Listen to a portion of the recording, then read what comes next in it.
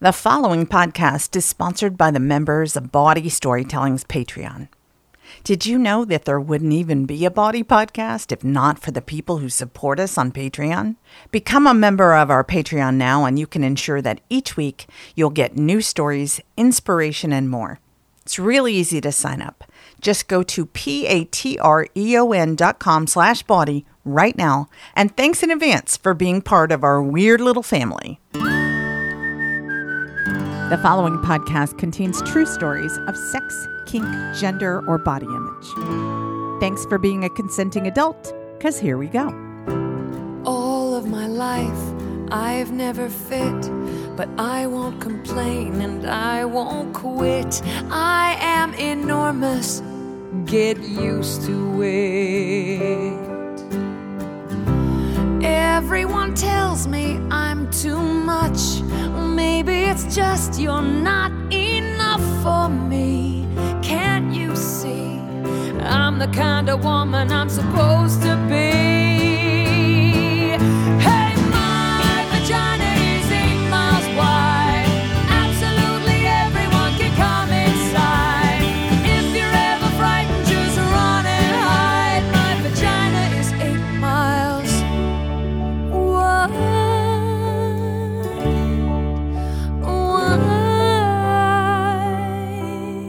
Hi there, and welcome to the Bawdy Storytelling Podcast. I'm sexual folklorist Dixie Delatour, and this week we have a story from podcaster and Uber kinkster Dick Wound. Well, if you're not looking to be bummed out, please don't listen to the ramble this week, because this one's really hard. I had my last live show on Friday, and I was really burnt out. I was really exhausted. And I was so looking forward to, I had big plans for the next couple of months. My next live show is going to be on Folsom Street Fair, late September, almost October. So I had these plans where I was going to get my shit together. I was going to, I'd signed up for some courses. I was going to learn how to create an online course. I was going to learn how to hire an assistant. I was going to learn how to do all these things that I felt like were holding me back. It was going to be busy, even though it was a hiatus. And I slept late the day after the show and then went, okay, you have a job to do. Your job is to take care of your dog. So I knew that his favorite thing to do was to go swimming. So I took Quake to Point Isabel, which is in the East Bay. It's about 30 miles away from our house. And it's a place he really loves because it's on the bay. The water smells different. There's a current. And took him there. And as soon as we arrived, he was really excited. He got out of the car and, Quake limps because he has a torn canine cruciate ligament that happened almost a year ago. But it's amazing how a dog, when he gets excited, and there's other dogs, and there's water, his favorite thing, how suddenly the limp seems to go away. And he went racing for the water. And he dove in.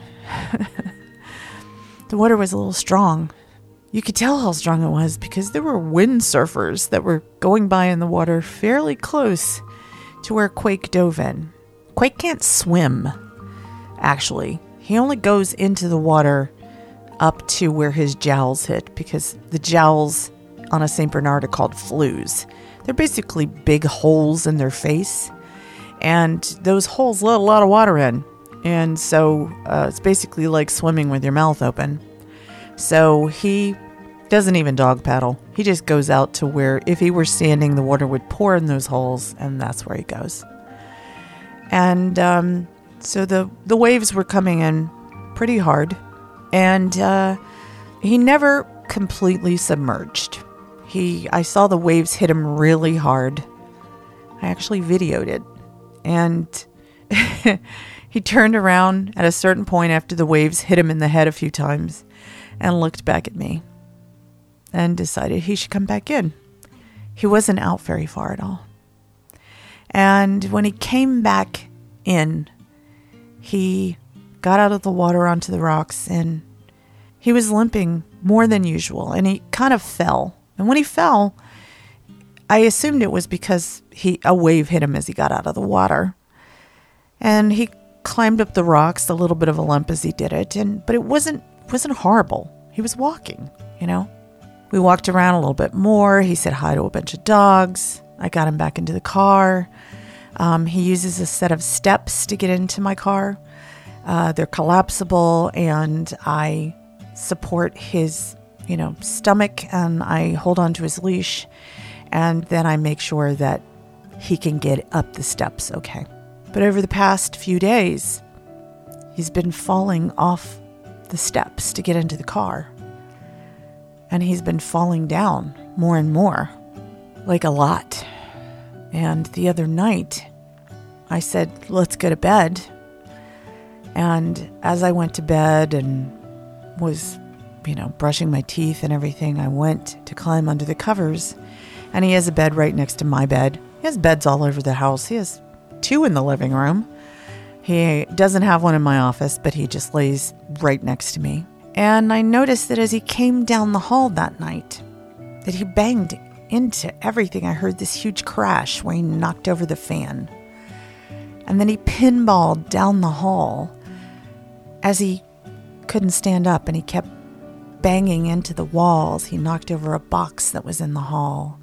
He banged into the bed, and then he collapsed next to the bed. I checked him out and wasn't sure what was going on. So I decided to get an emergency vet appointment. And they were kind of assholes about it when I called, I said, my dog can't seem to use his back legs. I need him to get looked at as soon as possible. And they said, well, last year he had that canine cruciate ligament injury and you didn't opt for surgery. What do you expect us to do now? And, well, I did that because I talked to all the dog walkers and all the dog owners I know, and they told me 80% of the time dogs just hurt themselves all over again. So why spend $10,000 on that? Just manage their pain as best you can and keep them healthy as best you can. And so I did that. And I said, this is a brand new injury. Something different is going on. I need you to look at my dog. So I took him in, and I paid extra for rush x-ray evaluation, etc. And I was teaching my workshop when the vet did call me, and then they emailed me to explain it to me, and it was all in medical jargon, and I didn't understand it. So I sent it to my best friend, Lil P, and I said, can you tell me what this email says? Because I'm overwhelmed. I wasn't really sleeping because Quake was crying all night, which meant I cried all night. And Lil P read it to me, and there wasn't a new injury on the other leg. The first leg looked like there was no new injury, but it did look like there was something going on with his spine. And if you don't know it, my dog is a 10-year-old, almost 10-year-old St. Bernard who weighs 166 pounds. And when that dog can't lift itself anymore, there's nothing you can do when you live by yourself and your partner has left you and your dog. I've had such anger at my ex this week because of that part of things, more than I've had this entire time. So I've been trying to figure out what to do. Quake and I haven't slept, and I'm pretty sleep deprived, and this podcast episode is going out late because, when a story is unfolding, you're like, what do I say now? What do I know now? At this point, Quake is still alive, and I'm not sure how much longer that's going to be the truth. My number one goal is not to make him suffer. Right now he's suffering, but he is looking at me with these big eyes. Like, you can make this better, right? And I don't know that I can. So right now I'm spending a lot of time trying to line up experts to tell me how possible it is to make his life okay. I have to admit I'm hanging on to this fantasy. I was going to throw Quake the most epic birthday party in November. His 10th birthday party was going to be massive. You were all invited, just so you know. I'm kind of attached to that fantasy. So as soon as I finish recording this podcast, I am calling a dog neurologist. I'm going to ask them, the first thing is what's going on with Quake's spine, because they couldn't tell me that from the x-ray. We obviously need an MRI or a different kind of scan. And maybe it's acupuncture. Maybe it's hydrotherapy, which Quake will love because he loves water. Maybe he's going to get on a treadmill in salt water, warm salt water, and, get the use of his back legs back. Maybe I'm going to call my friend Melissa and have her come over and do doggy massage later on today if she's available, because that would feel good for him. Right now I've got him on a lot of pain meds, trying to keep him from injuring himself anymore. But this morning he really had to go to the bathroom, and he got ahead of me, and I couldn't figure out how to put this dog harness on that came. It was one that you could help support their back legs, and it arrived from Amazon in a plastic bag, and it did not have any instructions on how to put it on. And I am not good with mechanical reasoning, and I kept trying to put it on top of him and put his arms through, his front legs through, and I could not get it on. And while I was trying, he decided he really had to go to the bathroom, even though it was raining, and he tried to go out the back door. And as he did, he wiped out on the kitchen floor, and he fell hard. And I tried to get on him again to help him out the back door, because our place has steps, which makes a dog wheelchair impossible. And he fell hard. And then he fell hard down the back steps because he really had to go. And he's a conscientious dog who doesn't want to go in the house. I don't know the answer. We still have a GoFundMe that exists from his canine cruciate ligament injury last year. My friend Hannah set it up. And she set it up without me knowing it, because I have a hard time asking for help. And she knows that. I was just texting with a student from one of my classes because I cried during office hours last night. And she said, maybe you should watch that TEDx from Amanda Palmer, The Art of Asking. And maybe I should. I'm terrible at asking for help. I'm not bad at asking for help for other people, though. So maybe I'm pretty good at asking for help for dogs. Maybe I'll get better at it. But right now I feel like I should stop. I should stop talking. It's not supposed to go on this long, the Dixie Ramble. I don't think I'm supposed to bum you out quite this much. But this part of the show is where I talk about what's going on, and people tell me they want to know what's going on in my life. So I'm completely sleep deprived. I'm so worried about my boy.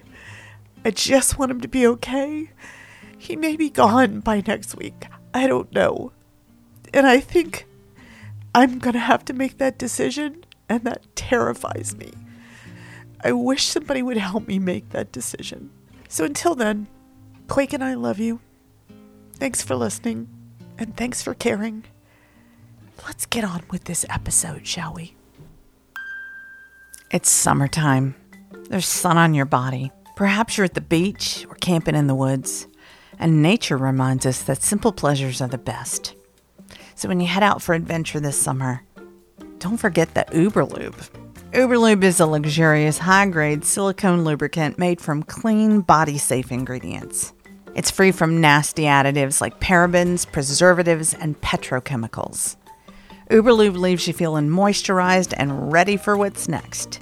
It's great for all kinds of play, vaginal, oral, or anal, and thousands of doctors recommend Uberlube for its simple ingredient list. Uberlube offers long-lasting performance when you want it, then it quickly dissipates without leaving a sticky residue. It cleans up easily, there's no flavor or scent, and it's latex compatible, so it's safe and effective to use with condoms too. It's only natural to want to feel good about what goes inside your body, so give Uberlube a try. And because you're a fan of this podcast, they're offering Body Storytelling listeners a special offer. 10% off and free shipping when you use my code DIXIE at uberlube.com. Lubrication is so important. And when it comes to lubrication, nothing beats Uberlube. Remember, 10% off and free shipping. Just use the code DIXIE at uberlube.com. Uberlube. It lets you feel what you want to feel. I first met this storyteller when I was doing a collaboration with The Risk Show a few years ago in Brooklyn. And I loved his beautiful, poignant, weird stories so much. He was one of the storytellers in the show that I said, we've got to get you on the Bawdy stage sometime. Well, he lived on the exact opposite side of the country, but then lockdown happened and we started doing live stream shows. So we finally made it happen in 2021. Let me tell you about this storyteller. Dick Wound explores darker and more unusual kinks and fetishes on his podcast, Off the Cuffs, including fantasies of his own death, being dominated by robots, and seductive alien encounters. The podcast was established to document his journey into the kink community, but little time passed before Dick began receiving feedback from listeners, and it quickly became evident that many needed guidance to begin their own journeys. The platform Dick has created brings together both newbies and longtime kinksters and enables them to share their stories and experiences with a worldwide audience. This has led to guest appearances on other podcasts, including Risk, This Is Actually Happening, The Dildorks, and dozens of others. Dick also operates and produces a second podcast, Being There, where the extraordinary aspects of everyday people's lives are explored in a free-form interview storytelling format. Dick's personal journey is an interesting one, and he is available to speak on the subjects of kink and BDSM with an open mind and a devious sense of humor. This storyteller is Dick Wound.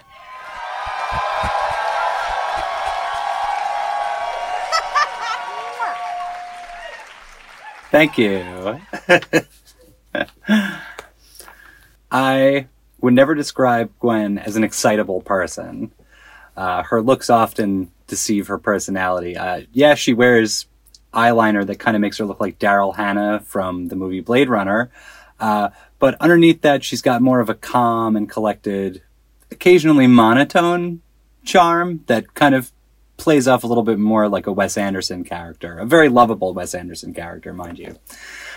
So when her eyes lit up during a conversation we were having last summer, and she became visibly giddy, I knew that a piece of the puzzle of the conversation we were having fell into place for her. We were sitting in my garage in New York in the middle of August, and she had been visiting from Michigan. This was the last trip that she was visiting me before I was about to move to Michigan with her. We were talking about one of her biggest fetishes, which is food play. Now, a friend of mine, Kate Sloan, once described me as the man of a million kinks, which I don't know if that's true, but it's kind of hard to deny because I feel like I walk around and I look at the world the way that the Terminator sees things, and like a little blippy thing comes up. But instead of describing the object I'm looking at, it just says Rule 34 to everything, because there's basically nothing I won't jerk off to. I have jerked off to the flag dance scene in the movie Grey Gardens. Most of the things that I find appealing and sexy, I feel like a lot of people would say are kind of disgusting. I'm not going to get too into it, but I do own a lot of toilet porn. But one of the few things that I never got into was food play. Gwen, on the other hand, that's her bread and butter, her main kink. It covers a very large spectrum of her sexuality, and she'd explained it to me, both visually, what she finds appealing about it, but more so, it was always about the sounds, the tongue clucks and the lip smacks, and just all of those great ASMR delights. But this conversation, the one in my garage, she had relayed a new piece of information to me, that she had never gone into this aspect before. And when she lit up, the first thing she said was, "I can't believe I forgot to tell you about Messy Wednesdays."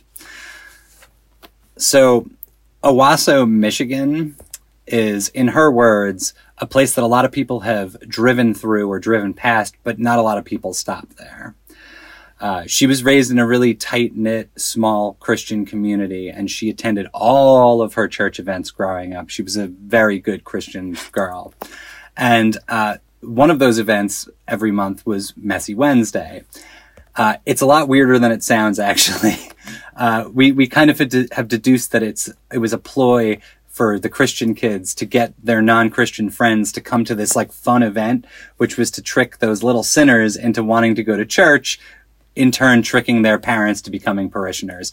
But anyway, some of the events that they would do at these events on Messy Wednesdays were Sunday slip and slide, where they would cover the kids in ice cream and like whipped cream toppings, and then they would hurl themselves down like a plastic chute. And they would also do Messy Twister, where they'd lay out a twister board, but they would cover the red spots in ketchup and the yellow spots in mustard and the green spots in relish and just so on and so forth. And all these kids would be rolling around getting like disgusting in all of this food. And she said it was a blast, but the downside of it was that driving home, she would get nauseous from the smell of all these foods like mixing together, and also it drying on her skin made her feel like weirdly like disgusting and humiliated. But she also relayed to me as she got older and she started to realize that she was into food, that was the thing that she would kind of go back to. That was the formative thing, the disgust and feeling disgusting and nauseous after these events. And that was where it pinged for me. I was like, oh, wait, disgust, gross things. I could jerk off to that, sure. So my doorway into food play actually was because of our relationship. We started off long distance. And for anyone that's been in a long distance relationship, you know, it's like really hard to not be around the person that you love. So you can't touch them, you can't smell them, you can't kiss them. And we, in fact, hadn't ever even met in person for real. So we'd never done any of that stuff. And some of the workarounds for that is that we would mail each other our dirty socks or our dirty, sweaty shirts. And we would open them on Skype and smell each other's armpits and dirty feet and all sorts of things like that. And eventually, like, it got to the point where we were like, oh, we don't know what it's like to kiss each other. So we decided on Skype dates, we would take sweet tarts, the same color sweet tarts, and we would eat them at the same time, so that just because we couldn't kiss, we could at least know what each other's mouths tasted like at the same time. And that, for me, really opened up my first, like, interest in food play. And for her, it was really special for her because she hadn't really been able to engage in much food play with other partners of hers. Oh my God, excuse me. So when she came to New York for the first time and we met and were about to kiss for the first time, before we did, we had decided that we were going to try to blend our virtual relationship into a real one by putting a sweet tart. I took a blue sweet tart and I put it in my mouth, and blue is her favorite flavor. Yes, blue is a flavor. And I put it in my mouth and I kissed it into her mouth and she kissed it back into my mouth. And we did this until the thing dissolved, and it was amazing. Like that was really like the door opener for me. So with me being on board and her finally being like, oh, I can engage in this kind of play, we decided to escalate it because that's what you do. You want to fulfill your partner's fantasies. So we started with other candies and we would chew them up and spit them into each other's mouths. And then there were days where she'd end up tied to a chair and I'd be chewing vegan chicken nuggets into her ear and holding a vibrator on her, or she would pin me down to a bed and spit disgustingly over-chewed crab rangoons into my mouth and then whisper into my ear, don't you dare swallow that until you've come. And I'd have to jerk off really fast because I wouldn't want to hold this crab rangoon in my mouth anymore. And I know that I'm saying this all sounds disgusting, but it was wonderful.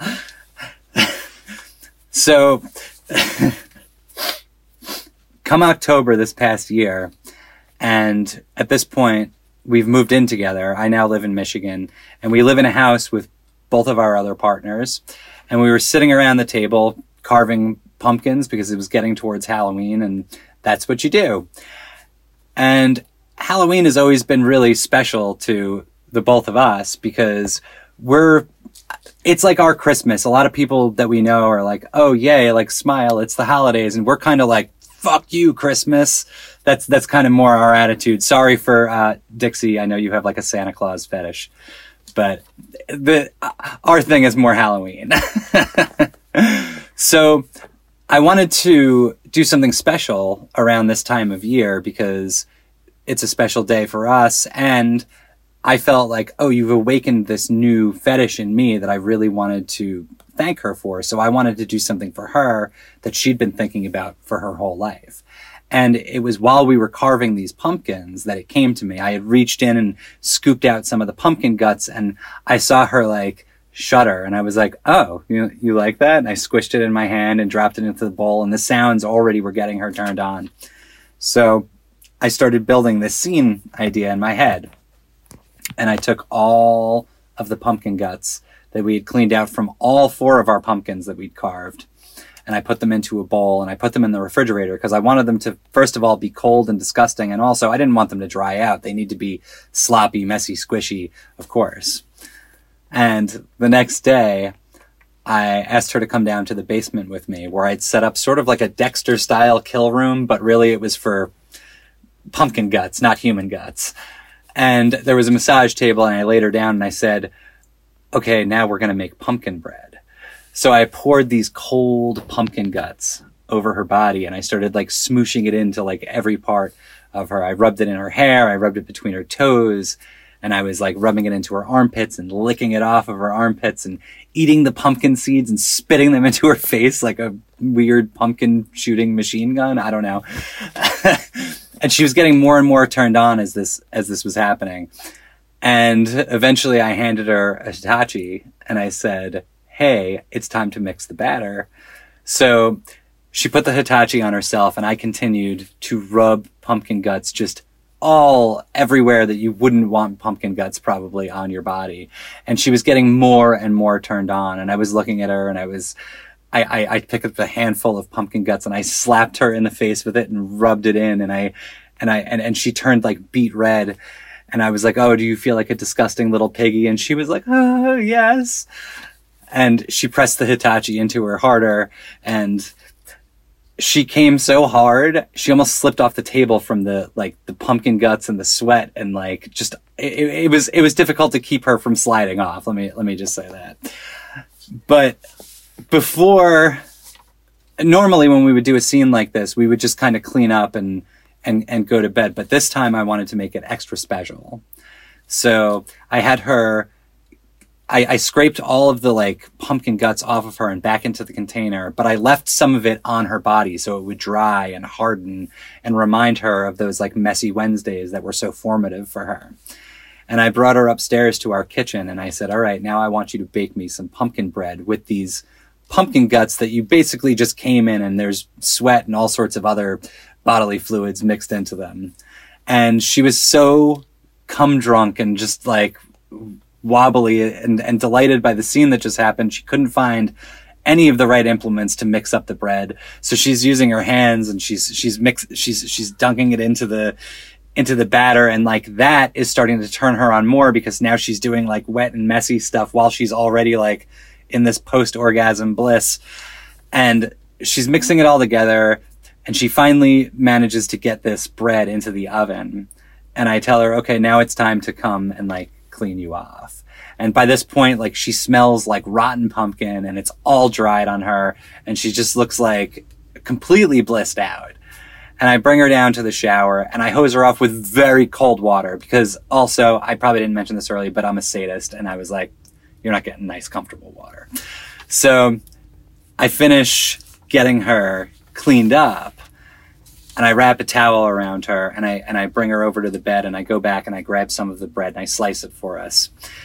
And we could smell, like while I was cleaning her up, we could smell like the cinnamon and the nutmeg and all of these smells like wafting into like our bedroom and probably like some cummy smells too. But it's hard to discern when, you know, pumpkin bread is being baked. But I wrapped her up in the towel and I started wiping her, drying her off. And we got into bed and finally were about to snuggle and indulge in some of the kinky creation that we had just baked.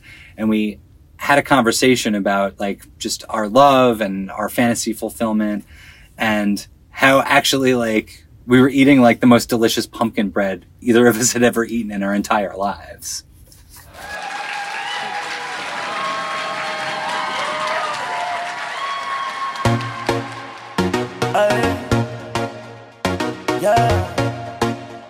Katy Perry, Miko. Cause I'm all that you want, boy.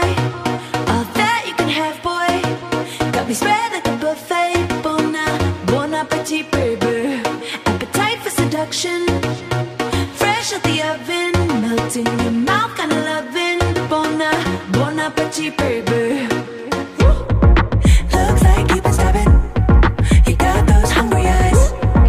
You could use some sugar. Cause your levels ain't right. I'm a 5-star Michelin. A cold beef floating in. You want what I'm cooking? Boy, let me take you under candlelight. We can wine and dine. A table for two. And it's okay if you take your time. Eat with your hands, fine. I'm on the menu. Cause I'm all that you want, boy. All that you can have, boy. Got me spread like a buffet. Bon appetit, baby. Appetite for seduction.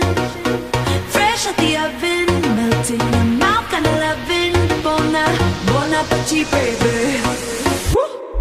So you want some more? Well, I'm open 24. Wanna keep you satisfied.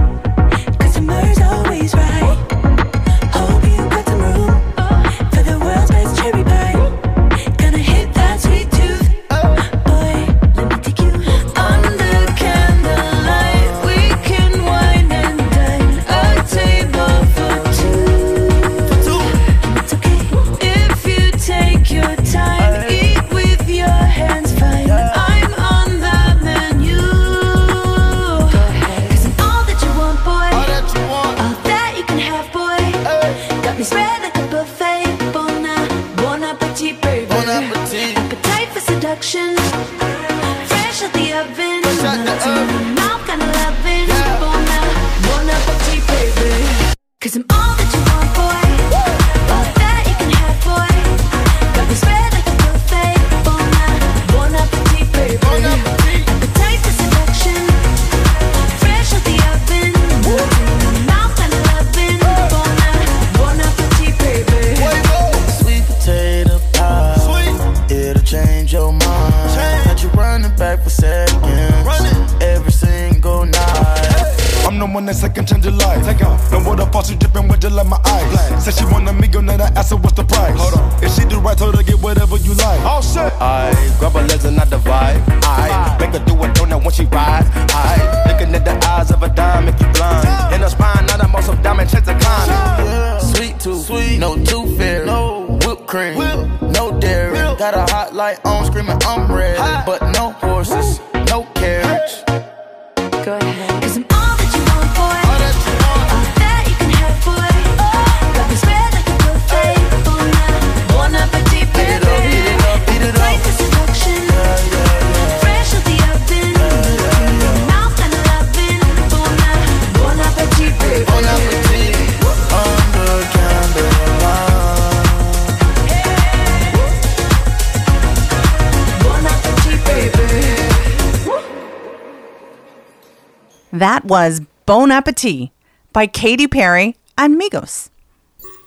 Body Storytelling's live shows are currently on hiatus, taking a summer break, trying to do some special projects, like get organized, really get my shit together.